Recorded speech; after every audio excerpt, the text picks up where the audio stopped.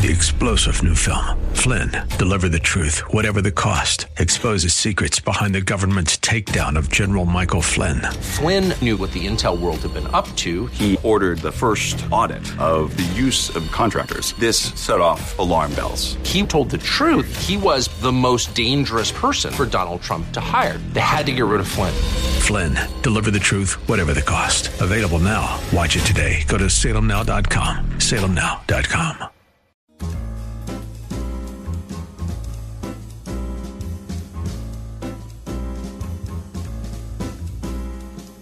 Welcome to another edition of The Ride Home with John and Kathy, live from the Salem-Pittsburgh studios. And now here are your hosts, John Hall and Kathy Emmons. It's a new month, but it's the same show.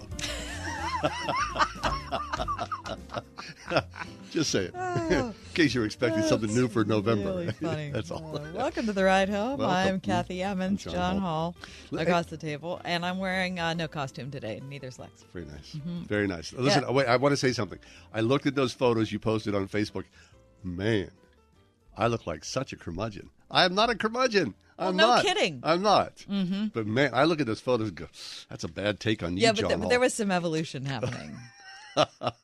If you guess. heard our show yesterday, Man. many people were like, I was trying to picture the octopus outfit. Well, you know what? You can see it online. But you are the best one Word from FM. your party last night. Oh, yes, where you can see the tentacles. Yes. Yeah, and perhaps I should put that I on think our page. you should. So you can It's a better view. It's just like any octopus or squid. When they are out of the water, they're not at their best. Right. You do need the water to show them You off. really That's do. So it was a good day for you yesterday, Yeah. Halloween party. I thought we had a big Halloween party. And the only thing that I would say is never again am I doing that on actual Halloween. Right. Because it's too much on a work day. Too much going on. So the Saturday before Halloween Be is fine. when the party will happen. Yeah. Because last night was just crazy. Maybe I'll get invited. You were invited. I told you could come. No, when? Of course I. What the Yesterday you told me. Well, yeah. Well, I had plans by that point. I mean, it was an But I afterthought. meant to earlier. Here. Hey, what are you doing tonight? I'm having a party. Oh, well, you can come. I mean, talk about a throwaway invite. Well, I mean, what the heck was that all about? I thought we were buddies. Well, at least you got an invite. Oh. Boy, you guys. I was. We're just your work friends, Lex. Just your work friends. We're not real friends. No, it's just really, that's all. There is a not true. delineation. That's fine. No, but listen, my true. only See, now I feel bad. my only missive was. I'm just trying to take my glasses off, and they're not on. Have you ever right. done that? Oh, of course. Gee, was your homemade SpaghettiOs? Oh, which, by the way, I quadrupled the recipe, And they were all gone. and they're all gone. Of course they were. We had 30 people there, Yeah, there were a lot of people. right? We had two other soups, too. We had butternut squash, and we had lemon rosemary, white bean, lemon, and rosemary, which was, my daughter made that. What a delicious soup. What is it again? White bean, lemon, and rosemary. Man, that's going on. It was good. That sounds excellent. It was really Right? good, Yeah, really very nice. unusual. I really loved it. Did you have candy? I didn't have any candy. You didn't eat any candy at all? No. Wait, Lex came in with a bucket. Did you see? She had like all this leftover I know. I candy. trick-or-treated at her office door. Oh, you did? Okay, good. All right. Good. So She I've knocked at my door and everything. You know what, though? I made gingerbread last night, Gee, would you stop? and it was delicious. you I mean, I Martha didn't make Stewart. it last night. I made it the night before, I mean, for the two last of you. night. Homemade SpaghettiOs, ginger. You got it going on, girl. It was good. What the heck? It was good. Very Anyway, nice. we have a terrific show coming up. We do. In the 5 o'clock hour, we're going to talk to Frederica Matthews Green. She is our friend from the Orthodox Church. She always opens my eyes into something that I didn't get before. This is a stumbling This is going to be a block. tough one. This is a big Because one. today we're talking about Mary. And I don't get it. People are so opposed to Mary. I grew up with People Mary. aren't I know, but you grew up Catholic. And I mean, I I love Mary. We're not opposed to Mary. We just feel like you guys, It feels kind of like over-treat her. I mean, it feels like anytime you mention me, like I would never mention Mary in mixed company. Because people get really hot about I it. mean, all of a sudden, like the burning torches come out. The people are like so upset immediately. So I do look forward to Frederica with the talk about Mary. And also at 5:35, I'll have a public confession to make. Just the confession of how you treat I'm your not friends telling on you. Halloween. I didn't. Just saying. See, no. All right. No big deal. Telling you, Okay, no listen, big deal, the world he continues says. to revolve, Yes, does it not? does. So without further ado, Kath, please, the news stories, give us the top 4 at 4. For Wednesday, the 1st of November. What? 2023. Number 1. Israel said it targeted Hamas in Jabalia today with a strike that hit the refugee camp in the Gaza neighborhood. Yesterday, a Hamas commander was killed, according to the Israeli military, as well as causing widespread casualties and damage. Gaza's border with Egypt, though, opened for the first time in the war for injured Palestinians and others to cross. More than 100 foreigners, according to today's Wall Street Journal, have crossed into Egypt, officials said, with Americans among them. Hamas said 7 hostages, including 3 foreign passport holders, were killed in Israel's strike on the Jabalia refugee camp. About 240 people have been taken hostage, according to Israeli officials. Number 2. A Cornell University student charged with making threats against Jewish students on campus, according to federal charges filed by the Justice Department. Patrick Dye, a junior at Cornell, charged with making explicit threats against Jewish men, women, and babies, which allegedly included threats of rape and murder. According to the Department of Justice, Dye allegedly threatened to, quote, bring an assault rifle to campus and shoot Jews. Yikes. Attorney General Merrick Garland said today that the Justice Department has no tolerance for violence or unlawful threats of violence fueled by anti-Semitism or Islamophobia. Over the weekend, numerous threats to the Jewish community at Cornell were posted on a website unaffiliated with the university. That's from ABC News. Man, is that scary? It's unbelievable. Like, I'm reading this and I can't believe I'm reading it. Number 3, a former Delta co-pilot facing federal charges for allegedly threatening to shoot a flight captain who, during a trip last year, tried to divert their plane because a passenger was experiencing a medical emergency. The former pilot, identified as Jonathan Dunn, was indicted by a Utah grand jury in October, just a few weeks ago, for allegedly using a dangerous weapon to assault and intimidate an aircraft crew member. New details that came to light this week, and I'm reading here from a long article on CBSNews.com, have raised questions about whether commercial airline pilots are allowed to carry loaded guns aboard a flight. Pilots can do it in some instances. Dunn was part of a federal flight deck officer program which authorizes flight crew members to use firearms to defend against an attack of violence, right? Which sounds like a really good thing. For some reason, in this instance, it ended up being a bad thing because the co-pilot was threatening the pilot with a loaded gun. Talk about blowing up your career. I mean, it's just... The incident involving Dunn took place during a Delta Air flight last August of 2022 when Dunn, the co-pilot, had a disagreement during the flight over whether to potentially change course due to a medical event. And Dunn told the captain that he would be shot multiple times if the captain diverted the flight. I shouldn't say he. I don't know if it was a he or she, the captain. They. Number 4. A group of 40 rabbis and cantors from the Pittsburgh region are denouncing recent votes by U.S. Representative Summer Lee, Democrat from Swissvale, in connection with the Israel-Hamas war. Rabbi Dan Feldman of Temple Sinai in Squirrel Hill organized an open letter and said its signatories represent a broad swath of Jewish religious leaders from the region, conservative, Orthodox, and Reform. A spokesperson for Lee said the Congresswoman planned to meet with the rabbis and cantors to respond to the letters. And that is your top 4 at 4. Well, you get what you vote for. That's exactly what I say. I mean, you knew going in her progressive politics and the anti-Israel sentiment. Yep. So there's no doubt about that. The signers include 2 survivors of the Pittsburgh synagogue shooting, Jeffrey Myers and Jonathan Perlman. Yeah.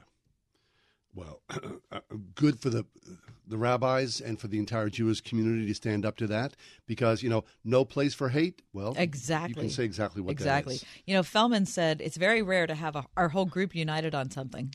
Yeah. But we all believe that Israel was attacked by terrorists and the world needs to respond to that. And so does Summer Lee. Amen to that.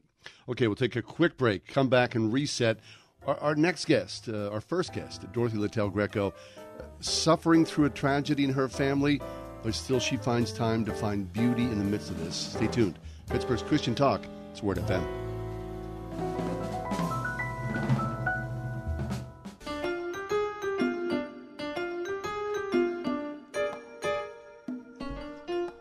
Life is hard.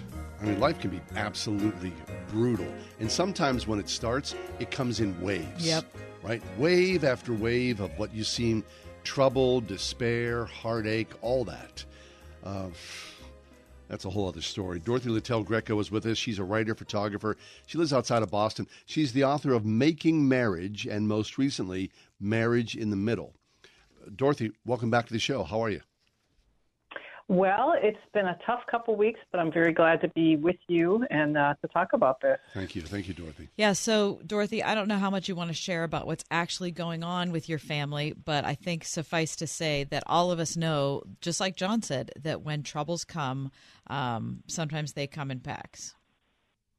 That is absolutely true, yeah, and it's not really my story to share right now, but to say that there's just been some really big, really sad surprises going on. And then in the midst of that, I had an abnormal EKG and an abnormal colonoscopy. Oh, gosh. And there's, a war raging in the Middle East, and there's still war going on in Ukraine. And then there were those killings in Lewiston. So it has felt like an overwhelming month. Yeah. I agree, 100%. I'm with you all the way, Dorothy. Myself, I'm sort of following along going, this has happened, this has happened, this has happened. So in the midst of all that turmoil, which sometimes can seem never-ending, do you have a cure? I certainly don't have a cure, but I have something that I turn to that I think helps to get me through, and that's beauty. As you mentioned, I work as a photographer, so I'm often, when I feel so overwhelmed and so heavy burdened by all the difficulty and pain in the world, I often go out with my camera and take pictures of things that are beautiful. For other people, obviously that might not be the thing for them, but having the capacity to see something that's beautiful, dahlias. I don't know if you're familiar with those flowers, but sure. This is dahlia season. It's just coming to an end. And they are so spectacular and so marvelous that just spending 5 minutes looking at them can help me feel like, okay, I'm going to make it through. This is going to be all right. Okay, really so how does that work? What's the mechanism that how can a flower help with the kinds of stuff that you're facing? Yeah, I know. It doesn't really make sense, does it? No, it does. No. Because it doesn't make sense, but Well, I would just say this. To me, as Dorothy is a photographer, and I was a photographer when I was a 15-year-old, you develop a sense of awareness of the things around you that maybe, and I'll put this in quotes, that would regular people miss. Dorothy, is that fair? I think that is true. I think that I'm trained to see things. And when I'm in a space where I feel sad, where I feel discouraged or overwhelmed, taking myself out of that difficult space and focusing on something that's beautiful. And it doesn't have to be a flower. It could be a baby. When you make eye contact with a baby and they smile at you, there's something about that is transcendent.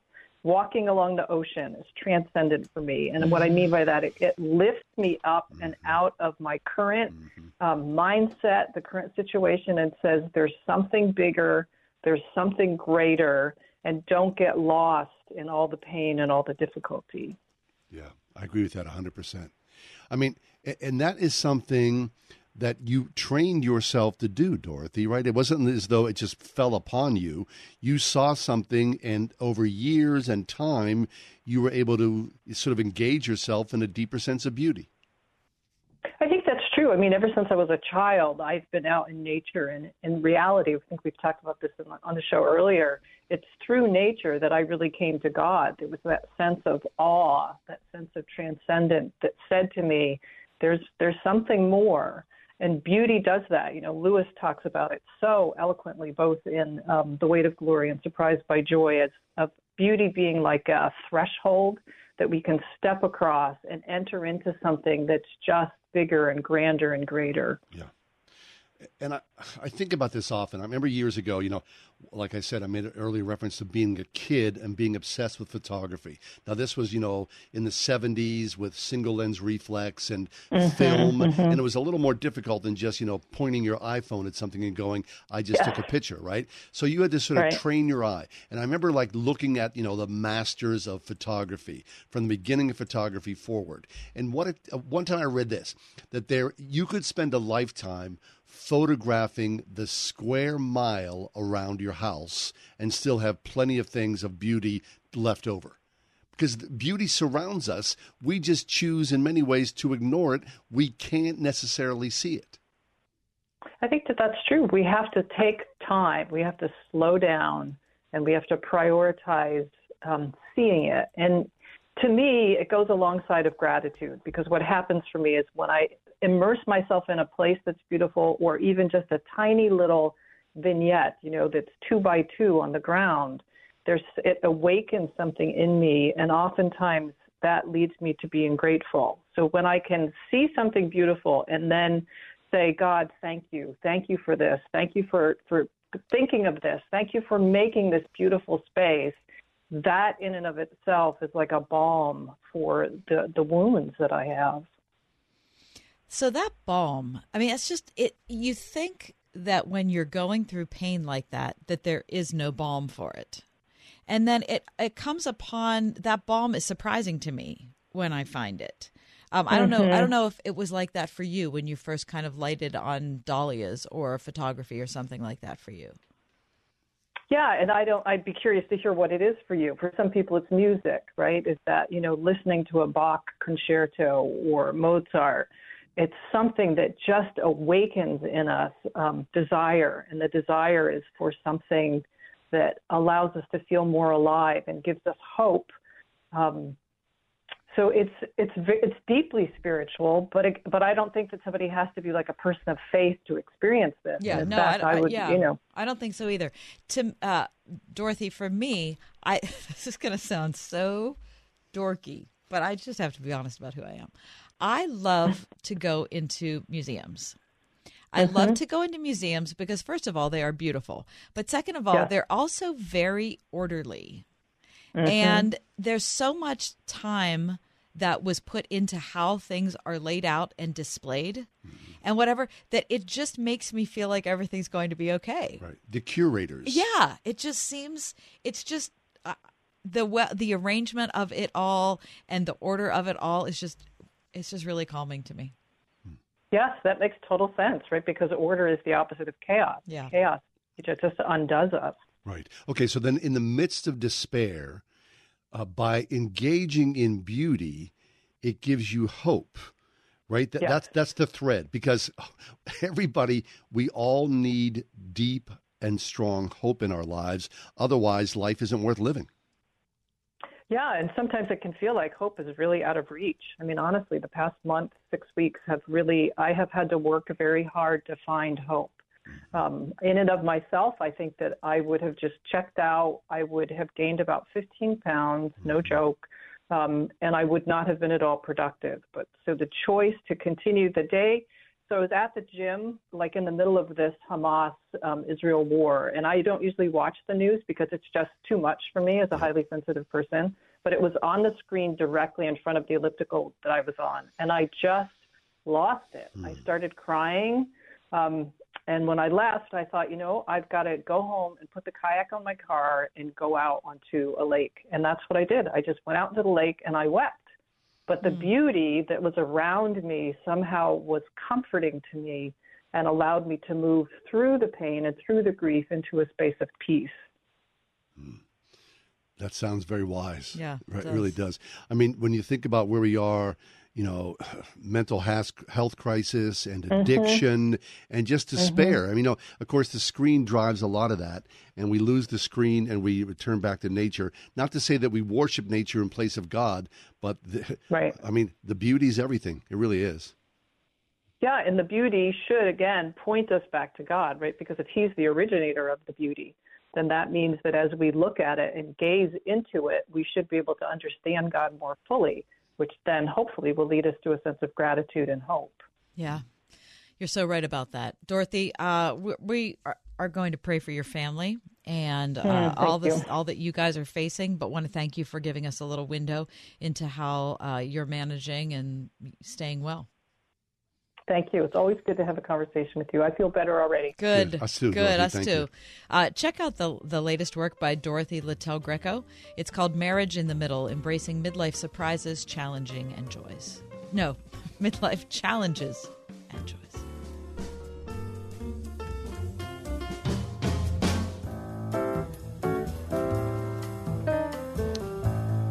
Don't you hate to mispronounce words?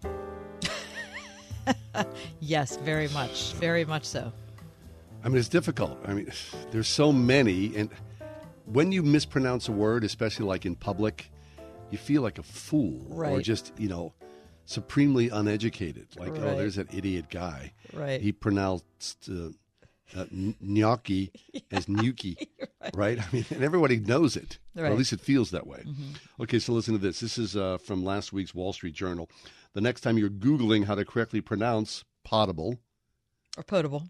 cachet, macabre, macabre, or gnocchi, or gauging whether the U is silent in gauge, you can be assured of two things. You're not the only one wary of butchering words, and waiting near the top of your search results will be Julian Mikkel. Oh.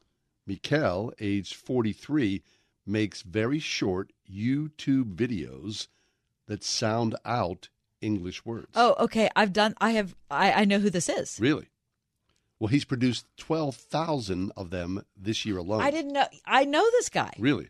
Mikkel, age 43, makes short YouTube videos that sound out English words, much like many other online instructors. But his work is in the genre distinguished by a curious feature, his conspicuously French accent. Yes. Mon Dieu. Uh-huh. That's right. America's go-to expert for English pronunciation is a Frenchman.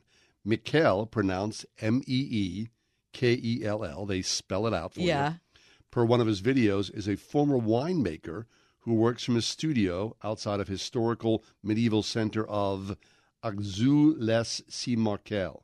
I don't know how to pronounce it, but it sounds lovely. A seaside town in the south of France. He is also now one of the most watched makers of pronunciation videos in the world, according to YouTube. His videos have gotten more than 50 million so far this year in the United States. Rightly or wrongly, he says, of course, people judge each other by their pronunciation, and Mikkel has tapped into a widespread desire to avoid sounding like a fool or a Philistine. Quote, people are worried about being evaluated as not sufficiently cultured or worldly, says Nicole Holliday, a linguistics professor at Sonoma College. If you bungle the pronunciation of something fancy, she said, you're kind of exposed yourself as the proletarian. Americans in particular are very insecure about French, in part because of its association with sophistication.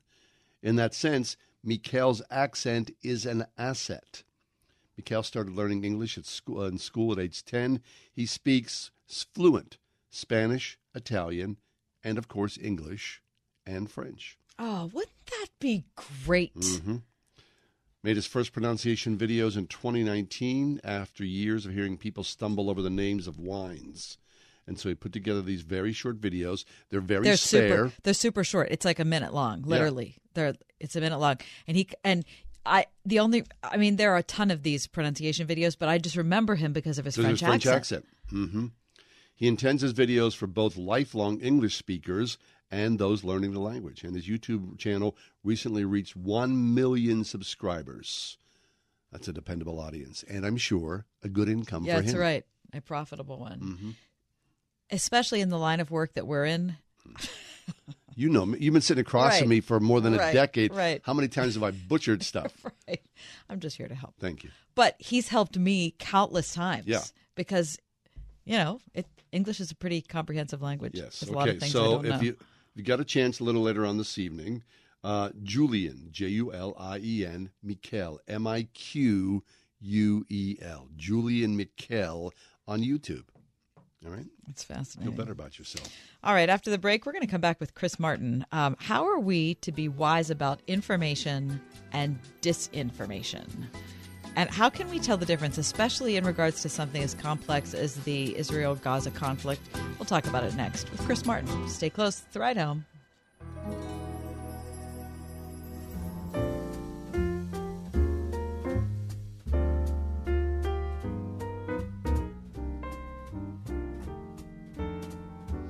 All right. How do you make sense of something that doesn't make sense? You mean like you talking about the war? Yeah. Oh. I mean, we're inundated, of course, now. And this is one of these instances where how do you trust your source? because everyone has a very particular. Now, look, for years, I've talked about this many times. I've been a reader, religiously reader of the New York Times. They are far left. I would say they are. And I've seen the drift go further and further and further. So oftentimes, but even though they are owned by a Jewish family, generationally, they are very, what I say, anti-Israel in some ways, No, yes. Well, certainly I have a lot of Jewish friends who would call it anti-Israel. So you look at cable news. Or what about NPR? NPR? I would put them in that as well. same category, right? It's hard to get a real sort of sense on what's going on. And it's hard. Yeah, you're right. Chris Martin's back with us. He's a content marketing editor at Moody Publishers, a social media marketing and communications consultant. He writes regularly in his Substack newsletter, Terms of Service. He also has a book called the same thing, Substack. Chris, welcome back. How you doing? Hi, I'm glad to be back. Thanks for having me. I'm certainly no expert on the conflict in Israel, but I am a little bit of an expert on how to navigate a lot of this inundation that we're experiencing on the internet. Right. Okay. So how do you have a marker, Chris, for what, Kath and I sort of have a sort of sliding gauge on how we look at media. These people are left, these people are right, and then we take it with a grain of salt with what we're reading or watching. Are you doing the same thing?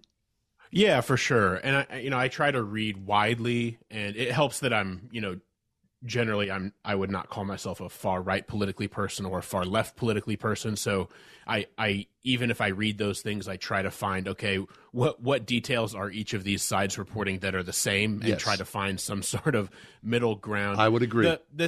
The thing is what I think we have to remember in a situation like with the conflict going on in Israel, especially at the beginning, but where the inundation was really bad 2 or 3 weeks ago, it's gotten maybe a little bit better because things aren't happening maybe so fast in terms of, people, Hamas fighters or terrorists were landing on the ground in Israel. We were all like getting this live in a sense, in some form or fashion. And so things have slowed down maybe a little bit. However, I think it's really important that we recognize that many of the outlets that we consume on the internet, whether it's individuals or like companies, like organizations, New York Times, Fox News, whatever else, have a dog in this fight, meaning they have an opinion about what's going on, whether it's a person or an entire company. And the thing that we have to recognize that. And secondly, we have to recognize that we crave propaganda as humans. Like propaganda is like a bad word, right? Like, oh, the Chinese propaganda or the Russian propaganda. The United States propagandizes as much as anybody. Israel propagandizes as much as anybody. Hamas and the Palestinian force propagandize as much as anybody. It's a simple reality of reporting what's happening in a way that makes your side look more favorable. Everybody does this to some degree. And so I think what we have to recognize is we crave that because it makes things easier for us to understand, and it scratches that itch of telling us what we want to hear. And so I think what we have to do, there's a really great, I did not come up with this acronym. There's a really great acronym that a guy named Mike Caulfield, who's a digital literacy expert, came up with when you're trying to navigate really difficult or confusing or contentious issues on the internet. When it's, like who's telling the truth kind of situations. The acronym is SIFT. And here's what it stands for. Stop, investigate the source, find better coverage, and trace claims, quotes, and media to the original context. So stop, investigate, find better coverage, and then trace whatever you're seeing back to the original source. Here's an example. Early on, when this conflict started, there was video of missile strikes being shown. I think it was allegedly of Israel shooting down Hamas missiles or other missiles. And I was like, wow, that's some pretty incredible video. As an observer, I didn't feel anything. I was just like, wow, that's an incredible video that somebody captured. And then I watched that video kind of circulate, go semi-viral, if you will. And eventually it was discovered or proposed and shown to be true that the video was from a video game. Like it wasn't even real. And so the video game's called Arma 2, I think. And so video games are so realistic these days that footage from video games could be proposed to be real. And because here's the thing, in situations like this, even people who don't necessarily have a strong opinion about who's right or wrong or who's the bad guy, a lot of folks just like to go viral and sow chaos. And so folks are just going to create fake situations or fake videos or whatever just to get clicks and views and all of that. And so we just need to stop, slow down, investigate the source, see if we can corroborate what we're looking at, and figure out the original context that something was posted in, and realize that we're not going to solve any of these problems by consuming the media, or certainly change too many people's minds by sharing one link or sharing another. Right. So the problem is that the speed at which we're looking at coverage, say we're on Twitter. I'm still calling it Twitter because X is like too diabolical. Everyone is. It's fine. Formerly known as. So the speed at which we're seeing news unfold on Twitter doesn't allow us, or certainly we don't have the most everybody doesn't have the discipline to do the SIFT method, right? SIFT method, I'm totally behind. If I would do it, the problem is that the scrolling element tends to overwhelm it. Exactly. Yeah, we're not made. Neil Postman used to talk about this with the nightly news. Like he said, paraphrasing him and amusing ourselves to death, he said, is the human mind made to consume the matters of the world in 30 minutes? Yeah. Or 22 minutes, minus it's commercials. Right. And I think, is the human mind created to consume the world in 30 minutes spent scrolling Twitter? The answer is no.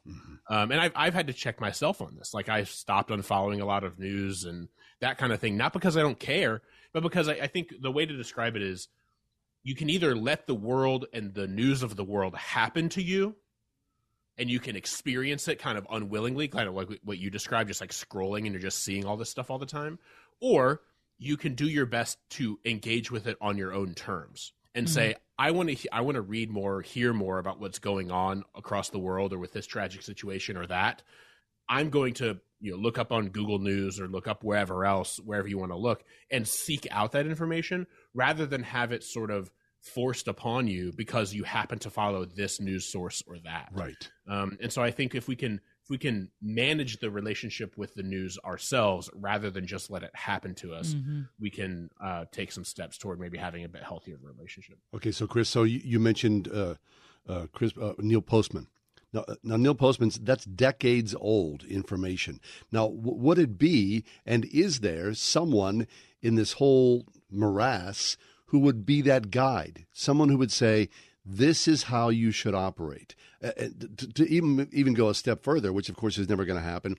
I mean, the idea of a news organization reporting as fair and balanced, which of course it's not fair and balanced, and in the New York Times, all the news that's fit to print and everything else in between. That's not true. But why isn't there? Why can there not be an organization that you would say, I can't even say this, that you can implicitly trust that is somehow fair and balanced? I mean, that will just never happen because they themselves are beholden to advertisers and to clicks and to whatnot. I mean, lacking that, why isn't there a digital news literacy course that we can agree on and say, this is the path forward?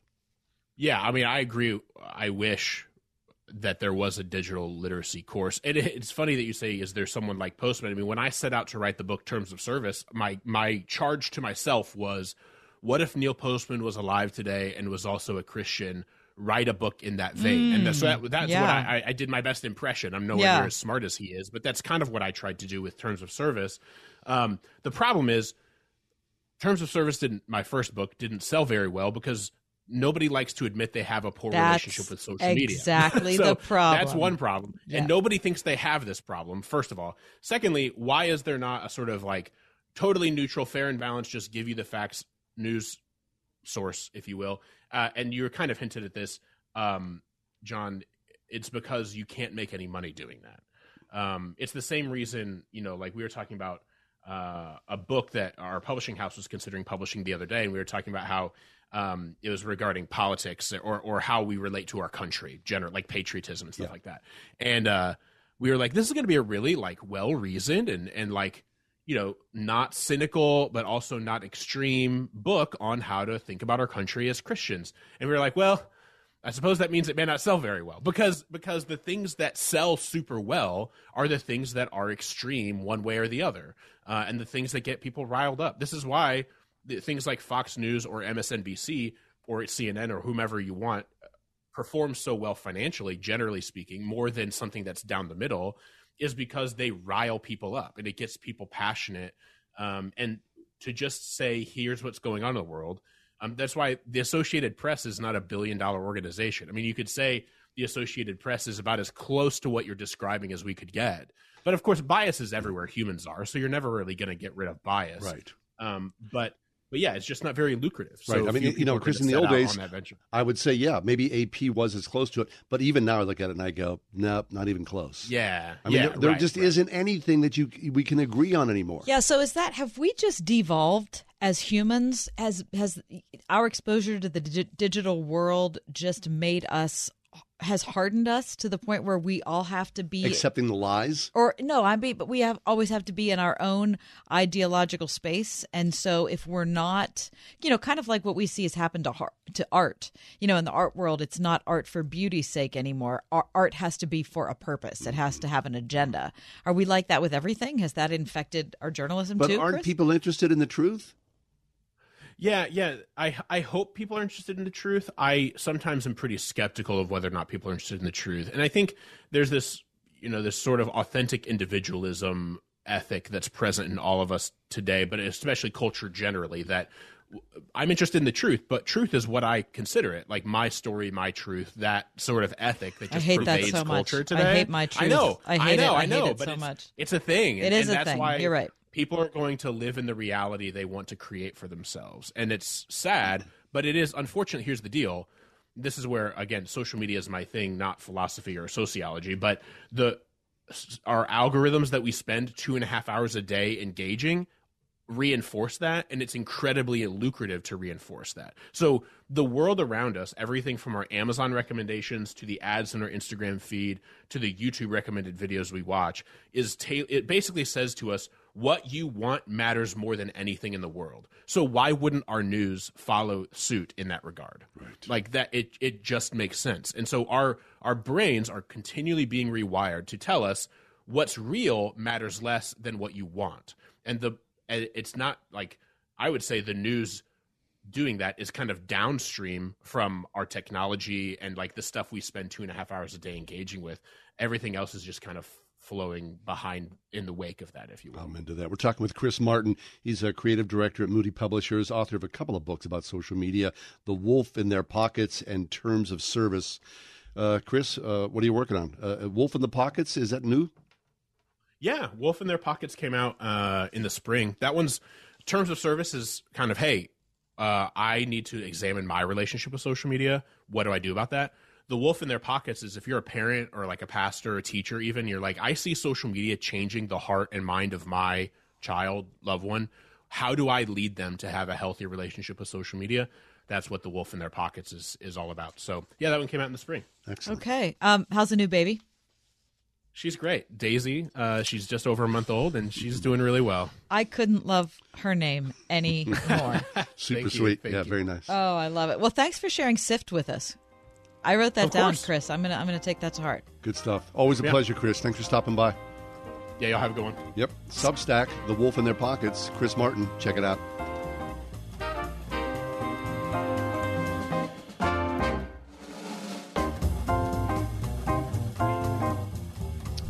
And we'll end on this note. The American Ornithological Society, which is the organization responsible for standardizing English bird names across the Americas. Which we don't discuss a whole lot on the We right have home. not. The American Ornithological Society, first time they've been in appearance, announced Will today... they be a new sponsor of the program? Probably not after this. Announced today that it would rename all species honoring people. Bird names derived from people, the society said in a statement, can be harmful, exclusive, and detract from, quote, the focus, appreciation, or consideration of the birds themselves. All right. Well, what does that mean? Does that mean like I would judge a bird because I don't like the person it's named after? Yeah. Okay. That means that the Audubon's shearwater, a bird found off the coast of the southeastern United States, will no longer have a name acknowledging James John Audubon, a famous bird illustrator. I would say the most famous bird illustrator in the world. Yeah. and a slave owner who adamantly opposed abolition. The Scots Oriole, a black and yellow bird inhabiting the Southwest and Mexico, will also receive a new monkier, which will serve to sever ties to the United States Civil War General Wilfred Scott, who oversaw the forced relocation of indigenous people in 1838 that eventually became the Trail of Tears. Now, of course, you understand the horror of those things. Well, but somehow those men are connected with those birds because of what? A close association because of something. That the bird was so close to them as people that they were named, the bird was named after them. Okay, so the Trail of Tears was a horror. Mm-hmm. A horror. Slavery, a horror. But this is birds. Is that dumb? Am I being what? Am I too compartmentalized in my thinking? No, I don't think so. However, like all things, there is what they would call an evolution, right? Okay. I'm reading from today's New York Times. The organization's decision is a response to pressure from birders to address the reorganization of historical figures with racist or colonial pasts. The renaming process will aim for more descriptive names about the birds' habitats or physical features, and is a part of a broader push in science for more welcoming, inclusive environments. Quote, "We're really doing this to address some historic wrongs," said Judith Scarl. Okay, but the wrongs weren't in the bird world. I get it. So but they carry something with it. My guess is... they're going to have to rename the Audubon Society? Well, the Audubon Society has been talking about this for a long time. But apparently there's been a great pushback against that, so that's still up in the air about the Audubon Society. The American Ornithological Society plans to pilot a renaming program next year, starting with about 10 birds. Eventually, the program will expand to address all namesake birds in the United States and Canada, and then move on to the avian species in Central and South America, which is the extent of the Society's naming jurisdiction. How do you feel about that? I guess I feel fine. If you're going to offend people and hurt people's feelings about birds, and you're going to go back to a more neutral setting, especially more descriptive about the birds, okay, then I got no problem with it. These people are not my relatives. I don't have any connection to them emotionally. So okay, but it brings me back to the question. How many perfect people were there in the past? I get it. Believe me, I get it. But we are in a different people area. People have done horrible things. All of us have done horrible things. So we're all going to end up being erased at some point or another because... But better to let it go so as we not... I guess that's right. But if we're talking birds, right?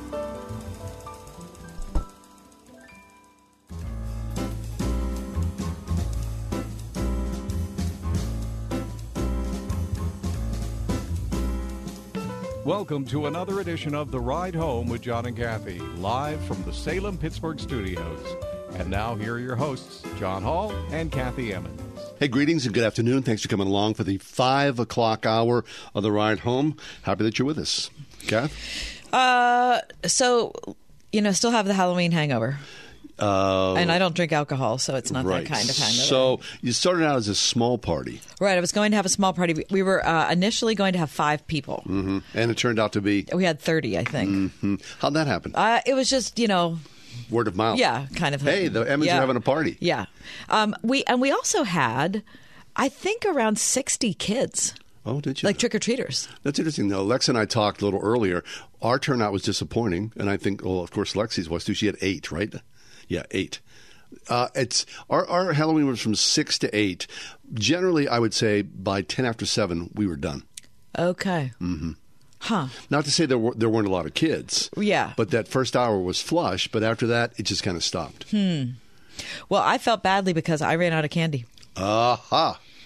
We had to package cookies and give them out to the last 4 trick-or-treaters. You weren't handing out money. Yeah. Although I did consider going to the change jar. Listen, we had so much candy. There were adults driving around the neighborhood, and then they'd roll their windows down and go, "You got candy?" which I thought was pretty. There was a lot of moxie there. We declined to contribute. Wait, there are adults driving around and putting their window down and saying, "Do you have candy?" Yeah. Adults are trick-or-treating? Well, after the fact, right? Looking for whatever. Leftovers. Yeah. You got candy? We're like... That's lame. It's big time. I'm sorry. Yeah. Yeah. Slowly rolling through the neighborhood. Oh, that's lame. Such is life. Hey, okay, we've been talking a lot about the Israel-Hamas. Of course, the war is in full rage right now. But this is from CT. Christians give at record levels to fund Israeli relief, which I believe is very, very good news. Right? I mean, I think for a long time you go, how best to help? Yeah. Of course, I need to necessarily pray, but you think about relief efforts, whether it's Israeli or Palestinian citizens, regular people, they're being harmed by this. So how do we best protect and love on those Israelis? And, of course, the war effort as well. Yeah.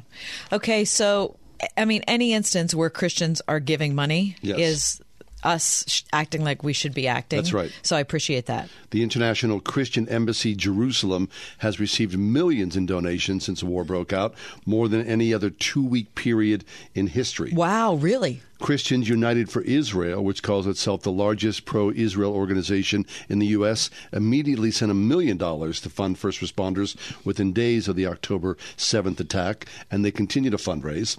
And the Joshua Fund, founded by Christian author Joel Rosenberg, has collected over $700,000 in donations. Wow. The organization is operating 21 aid distribution centers, delivering pallets of TP, bottled water, and other supplies. And so the list goes on and on.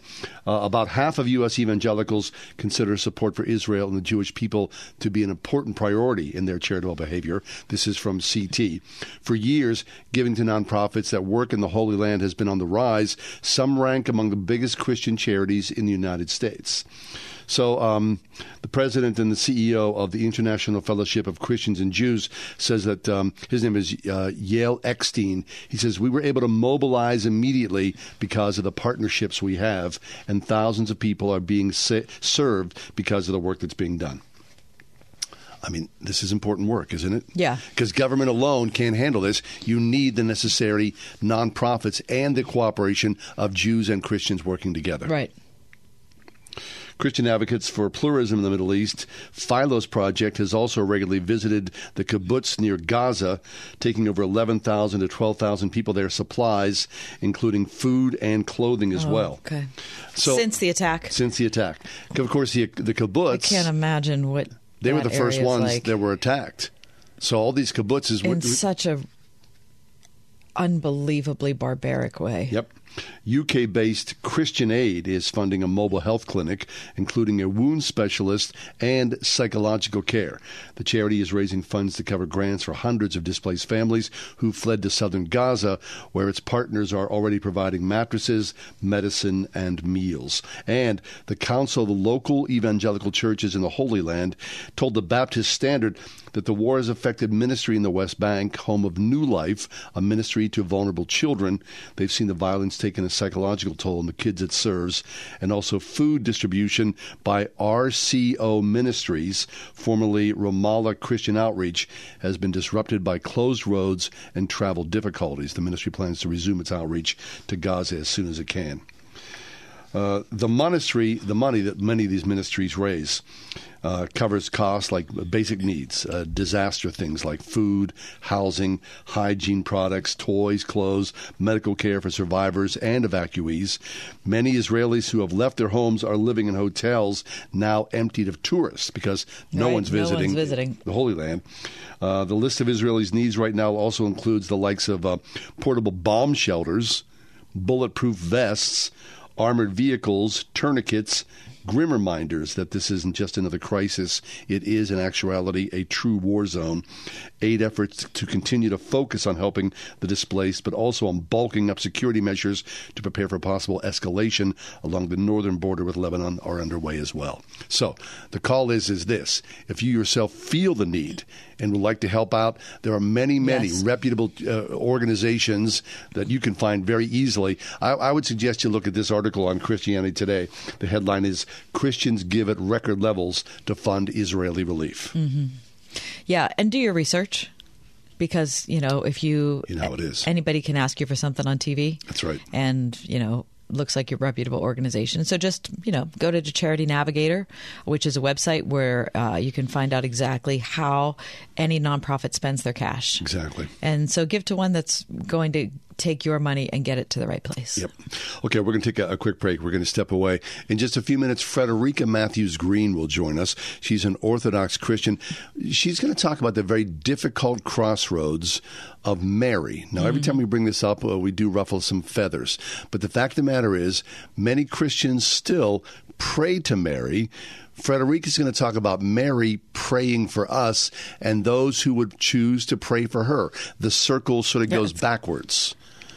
We'll talk about that. From my evangelical background, that seems so wacky. Stick around. For Pittsburgh's Christian Talk, it's The Ride Home here on Word FM. Frederica Matthews Green joins us. She's the author of the Jesus Prayer, the ancient desert prayer that tunes the heart to God, and also Welcome to the Orthodox Church, an introduction to Eastern Christianity. Frederica, welcome back. Yes. Hi, John. Hi, Kathy. Good to be back on your show again. Yeah, always happy to have you, Frederica. And the topic you've picked to talk about today, I think it's rare that there is a topic that engenders more confusion, angst, and maybe even anger or offense between Orthodox, Roman Catholics, and evangelicals than the subject of Mary, the mother of Jesus. Yes, it's really a shame because you think of how much Jesus loved her. He loved her like she was his mom, like we're supposed to love our mom, and yet so much, as you say, so much chaos and argument about her. Yes. Now, Frederica, you're here today to talk to us about an image of Mary praying. Please tell us about this. Yes. And this is where the confusion often is. We don't worship Mary. We ask her to pray for us. So this story is about something that happened in the 900s in Constantinople. There was a man who made it his goal to be a fool for Christ. His name was Andrew. So he was homeless. He was clairvoyant. He could read people's thoughts. And there was a young man who began to follow him and accompany him. The two of them were in church one night. They were praying all night because a fleet of ships from the enemy was attacking the city. Their approach was imminent, and they knew they were in terrible danger. So Andrew and his friend and everybody in the town was praying all night there. And at one point, Andrew turned to Epiphanius and said, "Do you see what I see?" And Epiphanius said, "Yes, and I am in awe." What they saw was a company of brilliantly lighted people walking into the church, saints from all the ages. They saw St. John the Evangelist, St. John the Forerunner. Some of them they could recognize. Right in front was Mary, the mother of Jesus. She was leading them. And she walked all the way, followed by all these saints, to the center of the church. And then she stopped and she knelt down and she prayed for a long time in tears. And then she stood again and she took the veil off her head and stretched it out in her hands. And at that she began to rise in the air, and the veil reached and reached and reached from side to side till it covered everybody in the church. And Andrew and Epiphanius said they saw her there for a long time, holding up her veil over the people, and it was shining with flashes of glory. And the barbarian fleet turned back for no known reason. The city was saved. And this event on October 1st in 9/11 is celebrated every year in the Orthodox First as the Feast of the Protecting Veil of Mary, of the Theotokos. That's a fantastical story. Frederica, go into this. I mean, the truth of this story. Yeah, I mean, does that story inspire you? Does that give what does that story make you think? That story makes me think about the communion of the saints. that these people, St. Paul, St. John the Evangelist, all of them are alive. They're not dead. They're not actually sleeping. They're praying. They're awake and alert, and they are praying. And that's really the only thing they're doing. They're worshiping God, praying all the time. And they are praying for us. They're praying for the Christians who are still on earth who are in trouble. They're praying for the non-Christians who need to come to the Lord. And we can ask them to pray for us. We don't get in a conversation with them. We don't try to get them to tell us the future or anything like that. I mean, that would be terrible. Right. So this isn't divination or some weird type of communion or communicating with the dead. No, it's nothing like that. It's like dropping a postcard in a mailbox. It's like you just say, Mary, pray for me. Paul, pray for me. Anyone you love from the scriptures, ask them to pray for you. And you can say, this is what I'm facing. This is what I'm afraid of or scared of. But you don't expect to get a reply from them. You just expect them to pray because that's what they're doing all the time. So it's very enhancing to your spiritual life to realize that the communion of the saints is alive and it's around us all the time. And they are our friends. They're our brothers and sisters in Christ. And they are already able to pray 24 hours a day. So we can call on them. Frederica, I have a friend who is Anglican, and she was explaining to me about coming up during communion and kneeling at the altar, right? Or what? Railing. I couldn't think of the word. Yeah. And she said that when she was in seminary, someone had explained to her that it's so helpful when you go up and kneel at the railing that you imagine that the railing goes to your left and right. And if you can imagine all of the saints of God being at that railing throughout all time. That's beautiful. Some to your left, those are the ones who have already lived, and those to your right, those are the ones who have yet to come. And so that experience of the Eucharist is profound and in time, but also beyond time. Yes, also outside of time, and that it includes those who are yet to come is a very beautiful addition to this thought. Right. It's a timeless moment when we receive the body and blood of Christ. Now, Frederica, I wonder about this. When I ask Mary to pray for me, Mary is not alive. So how am I asking the dead to pray? Yes, well, it's clear that she is alive, that everyone who has lived in Christ is alive in paradise, awaiting the resurrection of the body, as we will do once we die. And awake and alert and concerned about things on earth, just like Elijah and Moses, who appeared next to Jesus on the Mount of Transfiguration.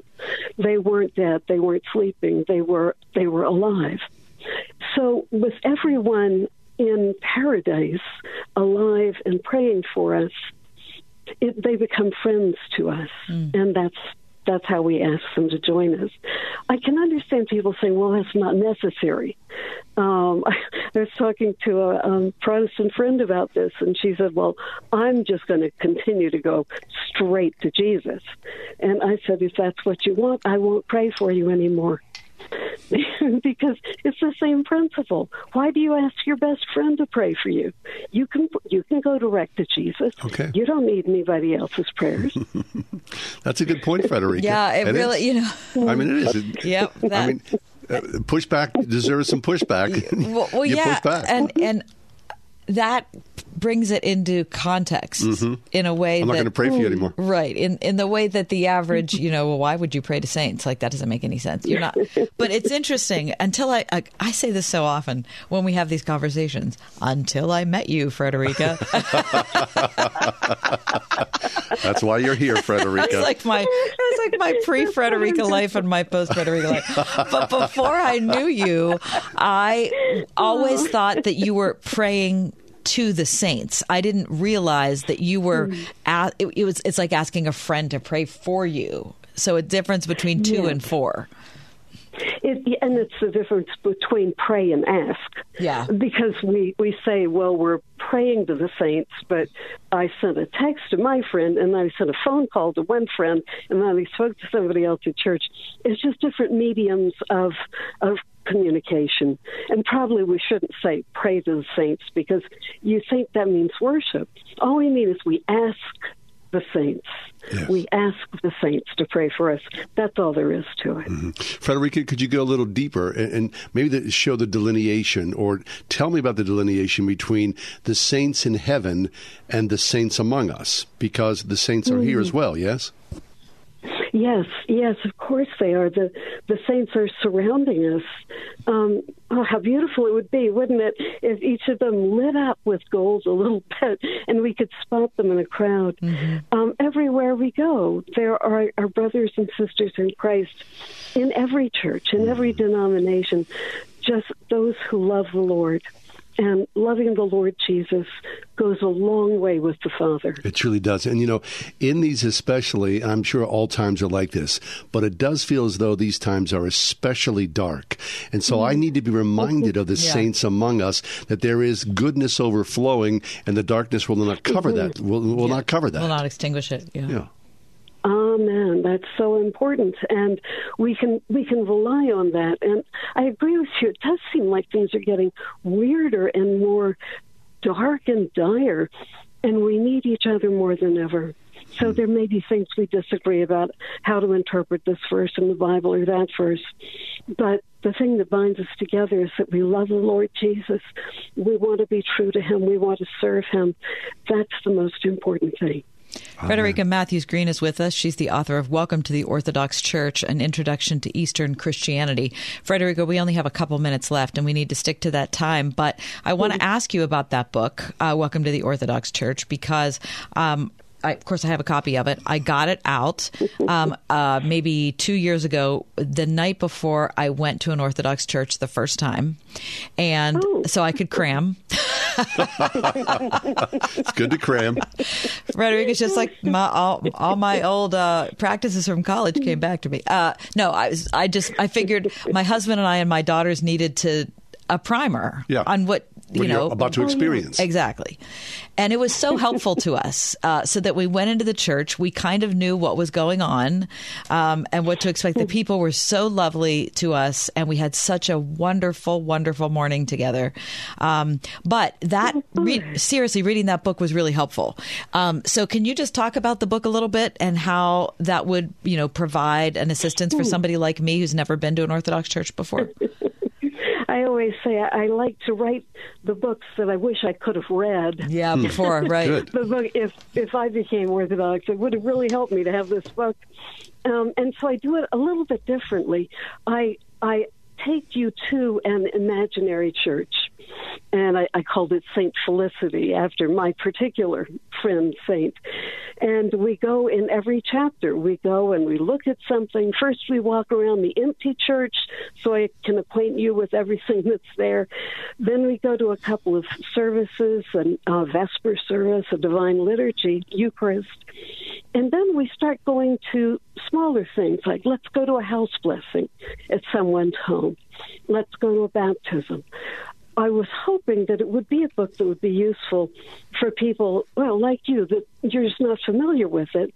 And if you could read through step by step what that service is like. And I had fun writing fiction and making up characters to people this book. I was hoping it would be useful. You could feel like you'd been there in a way, so it wouldn't be that much of a shock and surprise when you got there. Outstanding. Kathy's talking about St. Nicholas Orthodox Church in McKees Rocks. Our good friend, Father Tom Soroka, is the pastor there. And Frederica, yes, as you said before, the positives, right, the things that unify us, those are much more important to us than the things that divide us as believers in Jesus Christ. That is the first and foremost, is it not? That is so true, and I think the truth of that will become more and more clear. We really are going to need each other, and it will be important to put any disagreements to the side. Amen to that. Frederica, it's always a great pleasure. Thanks so much for being with us today. Thanks for having me on. It's Frederica Matthews Green. She is the author of the Jesus Prayer and the aforementioned Welcome to the Orthodox Church.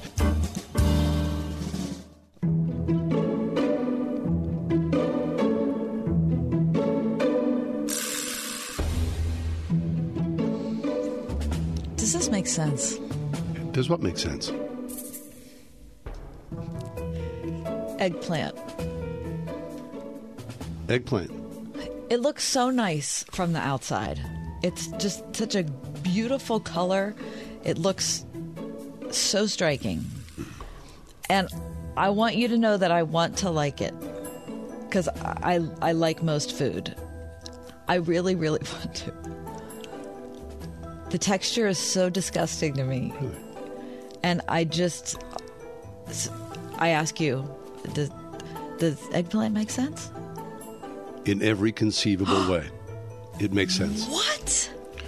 One of the great joys of our childhood dinner table was my mother's fried eggplant, which were these thin slices of eggplant dipped in egg and flour and then lightly fried in a cast iron skillet, served piping hot. I would love that. I've asked my wife to recreate that. It's never quite. Right. My wife's a wonderful cook. And, might I add, eggplant parmesan. It's delicious. Highly recommended. Eggplant makes perfect sense. What? I can't believe we're diverging so strongly. We are. I mean, Have you ever had fried eggplant? I don't think I've ever had fried eggplant. Thin slices. No, I've had fried zucchini. Never had fried eggplant. You love fried eggplant. How do you know? I just know. Is the texture It's delicious. It's not So delicious. Crispy. okay. Eggplant parm? You're not doing that? I just can't get past the texture of it. It's so just, good. You go to Rico's. Yeah. Have some eggplant parm. Okay. I mean, I'm going to say to me right now it doesn't make sense, but I told you I want to like it. Okay. Well, I'm telling So you. I'm going to maintain an open attitude. All right. Does this make sense? Formerly known as. What is that? Oh, like the artist formerly known as? Or X, formerly known as Twitter. Right. How many times do I have to read that? Or the artist formerly known as Prince. Right. Formerly known as. Just say it. Just say the thing, and in my mind, I'll catch up. Right. You don't have to tell me that it's formerly known. Caitlin, formerly known as Bruce. Whatever. Why is that a thing? What? It doesn't make any sense. If I've read that once, no exaggeration, I'm sure I've read it 1,000 times. Mm-hmm. Formerly known as. Does that just make you angry?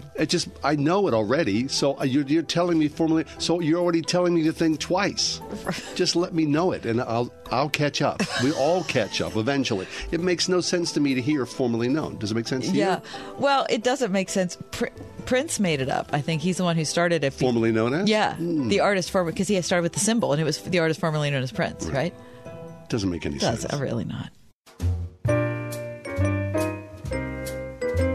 So I've noticed something in my life that I don't like. About you personally? Yes.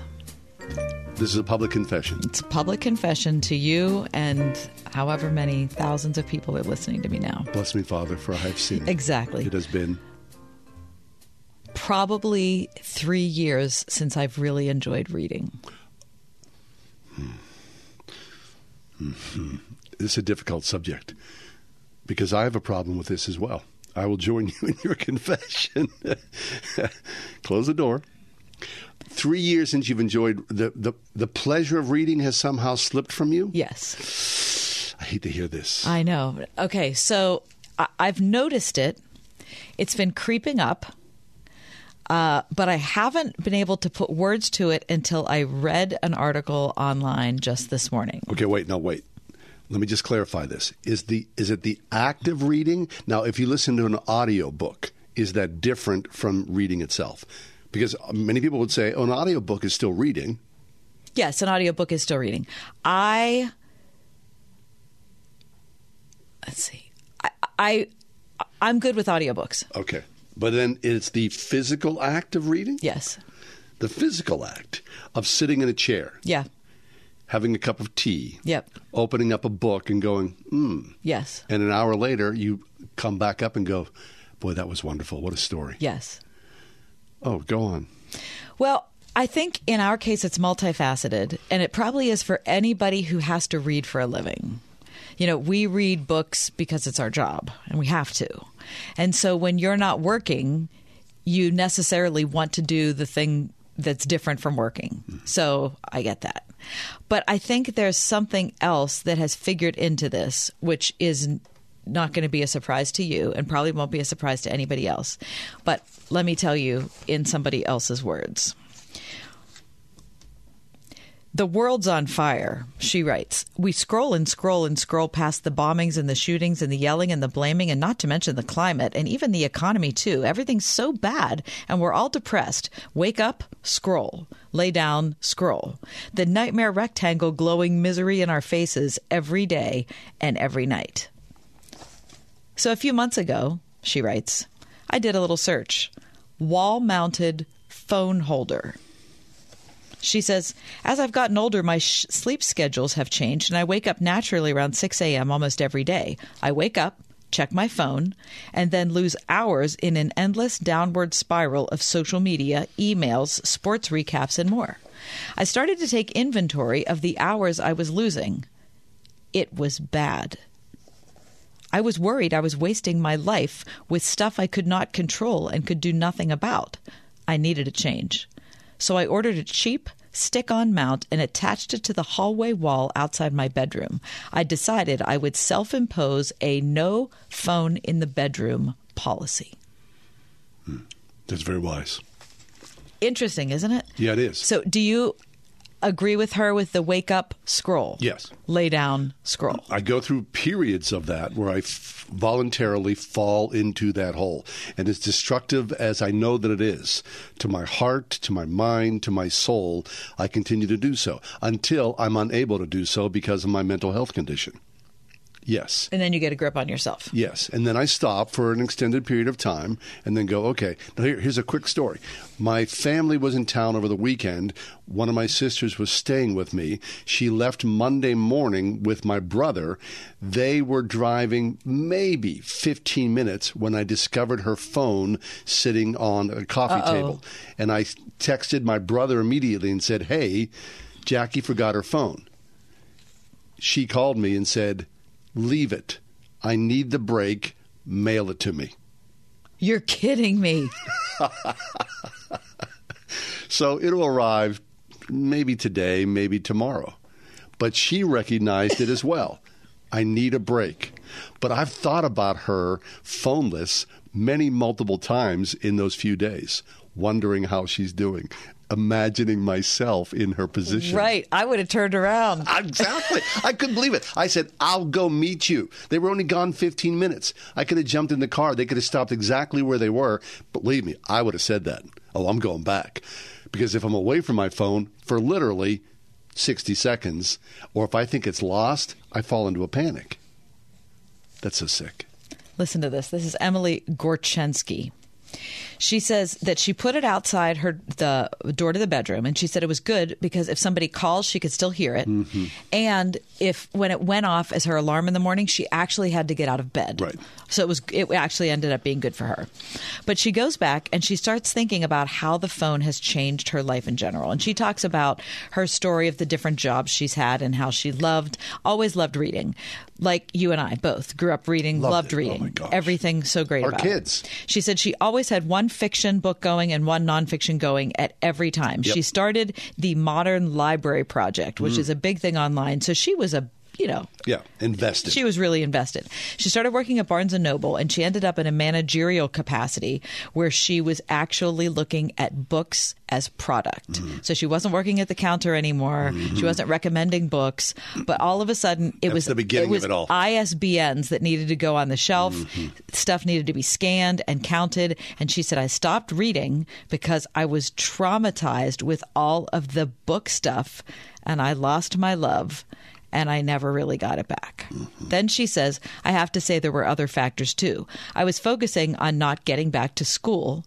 I also got into World of Warcraft, perhaps a little too much, but gosh, I was good at it, she says. Reading took a back seat in my life, and it stayed there for almost 2 decades. It pained me to think about this loss. Reading brought me so much joy throughout my life. I used to live at our local library. Why couldn't I get it back? But this year, she said, I found the answer. Put away the stupid phone. Oh, man. So she goes on to say, my morning routine doesn't simply involve not scrolling. It involves reclaiming that time to bring a sense of joy, curiosity, and comfort to my life. I get up and I read. I carry a book with me on the train heading to the office. I read before bed. I'm devouring books again. It feels so good. I feel like I've found a lost part of my life, and I feel so much more intellectually stimulated because books have nuance. They offer wisdom.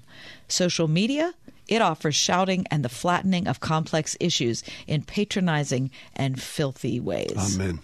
She said, I found something else in this journey. The world isn't nearly as on fire as we think. Emily Gorchensky says, I don't mean to minimize the suffering happening in the world with the horrific wars going on, with civil rights under threat, with everything barreling ever faster toward our present day. But I've found that there's way more good people than bad, way more people willing to help than hurt. Some things are really scary, but there's way more people out there willing to guide us through the darkness than we think. The cynic in me wants to say that the powers that be want us to be endlessly doom scrolling and losing hope and snuffing out optimism. We shouldn't give them what they want. There's a lot of beauty in the world still within our grasp, and we're better when we're poets, when we're learners and listeners, when we're builders and not breakers. When I read, I learn that there's no new problems in the world we're living in. When I take ownership over my own joy, I found that joy is always waiting for us if we can choose to make it and find it. And I'm glad I finally figured it out. Wow. Amen to that. Doesn't that... That makes perfect sense.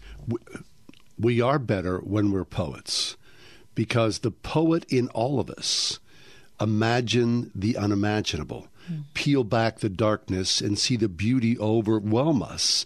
And to be a hamster on the wheel of social media is to delve in the darkness endlessly and to look at the world through ugly and cynical eyes. And it's killing all of our souls.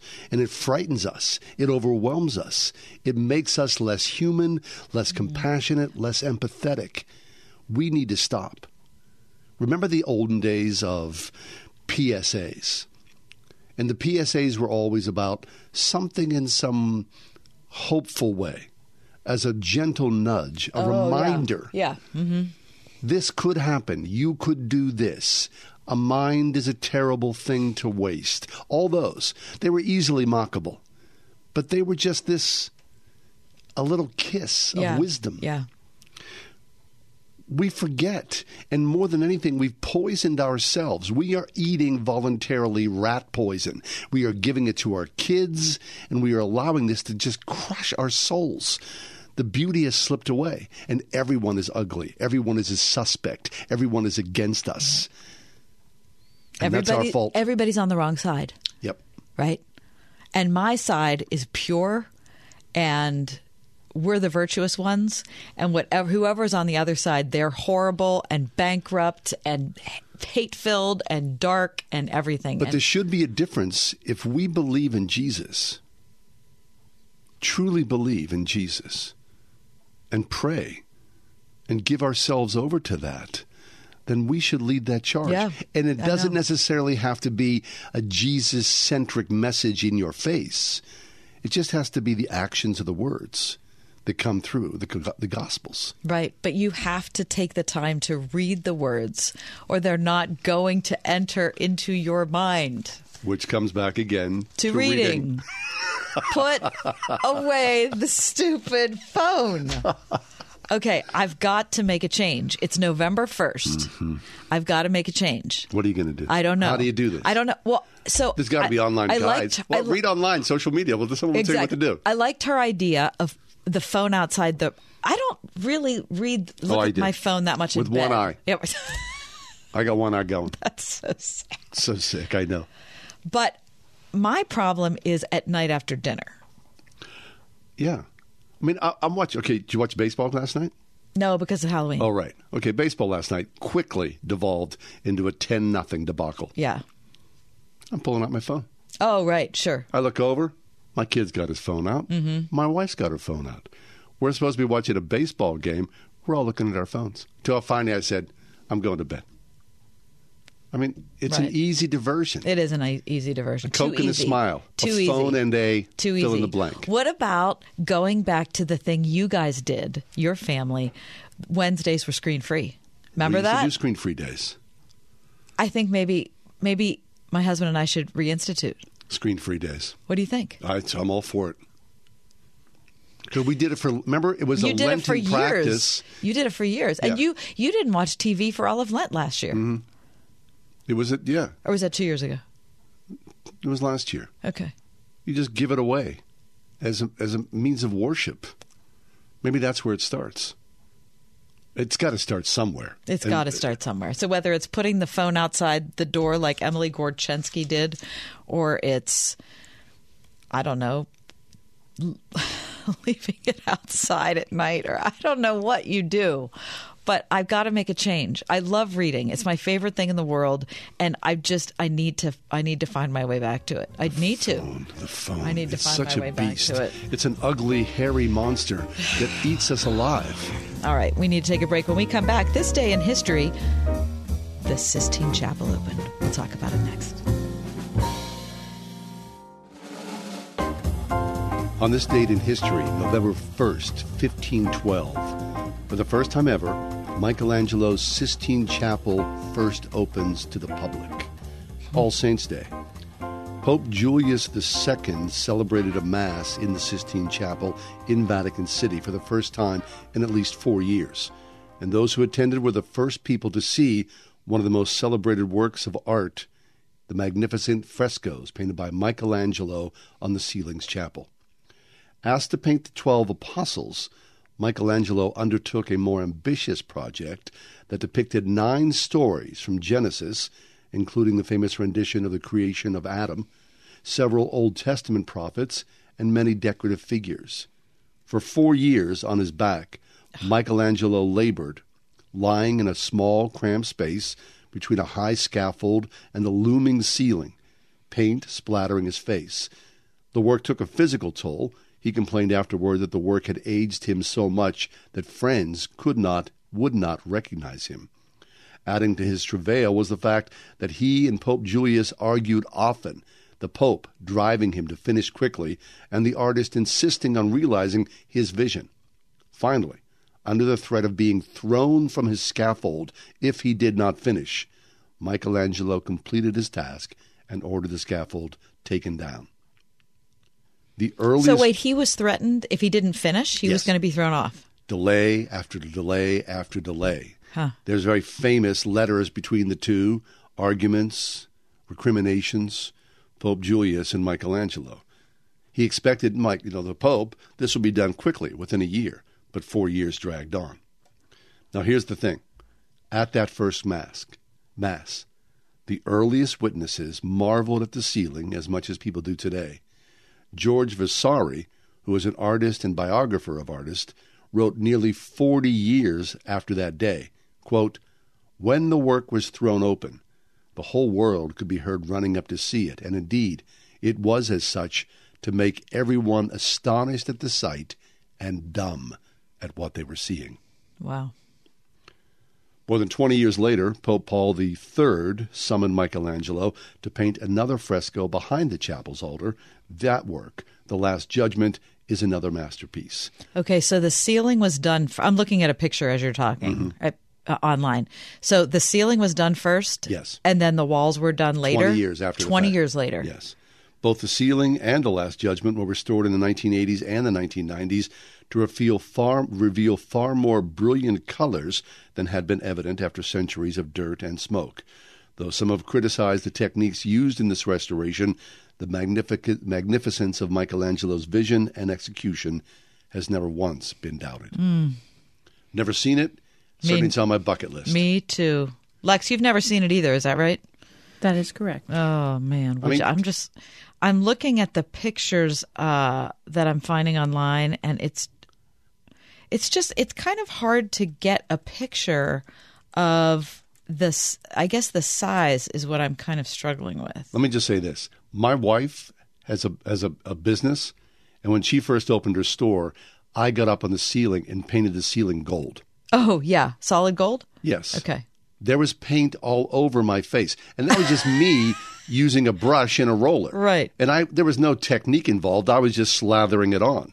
Now, can you imagine the masterpiece of Michelangelo on his back creating this with paint falling on him continuously? I can't. It is so intricate. There's, I'm just looking at an image here of the ceiling itself. I can't get over how this could be producible. Mm-hmm. It's incredible. Well, what it is genius. It sure is. Yes. Michelangelo, on this date, many, many centuries ago, the glory and the beauty of the recreation of the biblical story, and then the Last Supper. Hey, thanks for being with us. That's today's show. And this is The Ride Home. Say your prayers. God willing, we'll see you tomorrow. The Ride Home with John and Kathy, a production of Salem Media Group.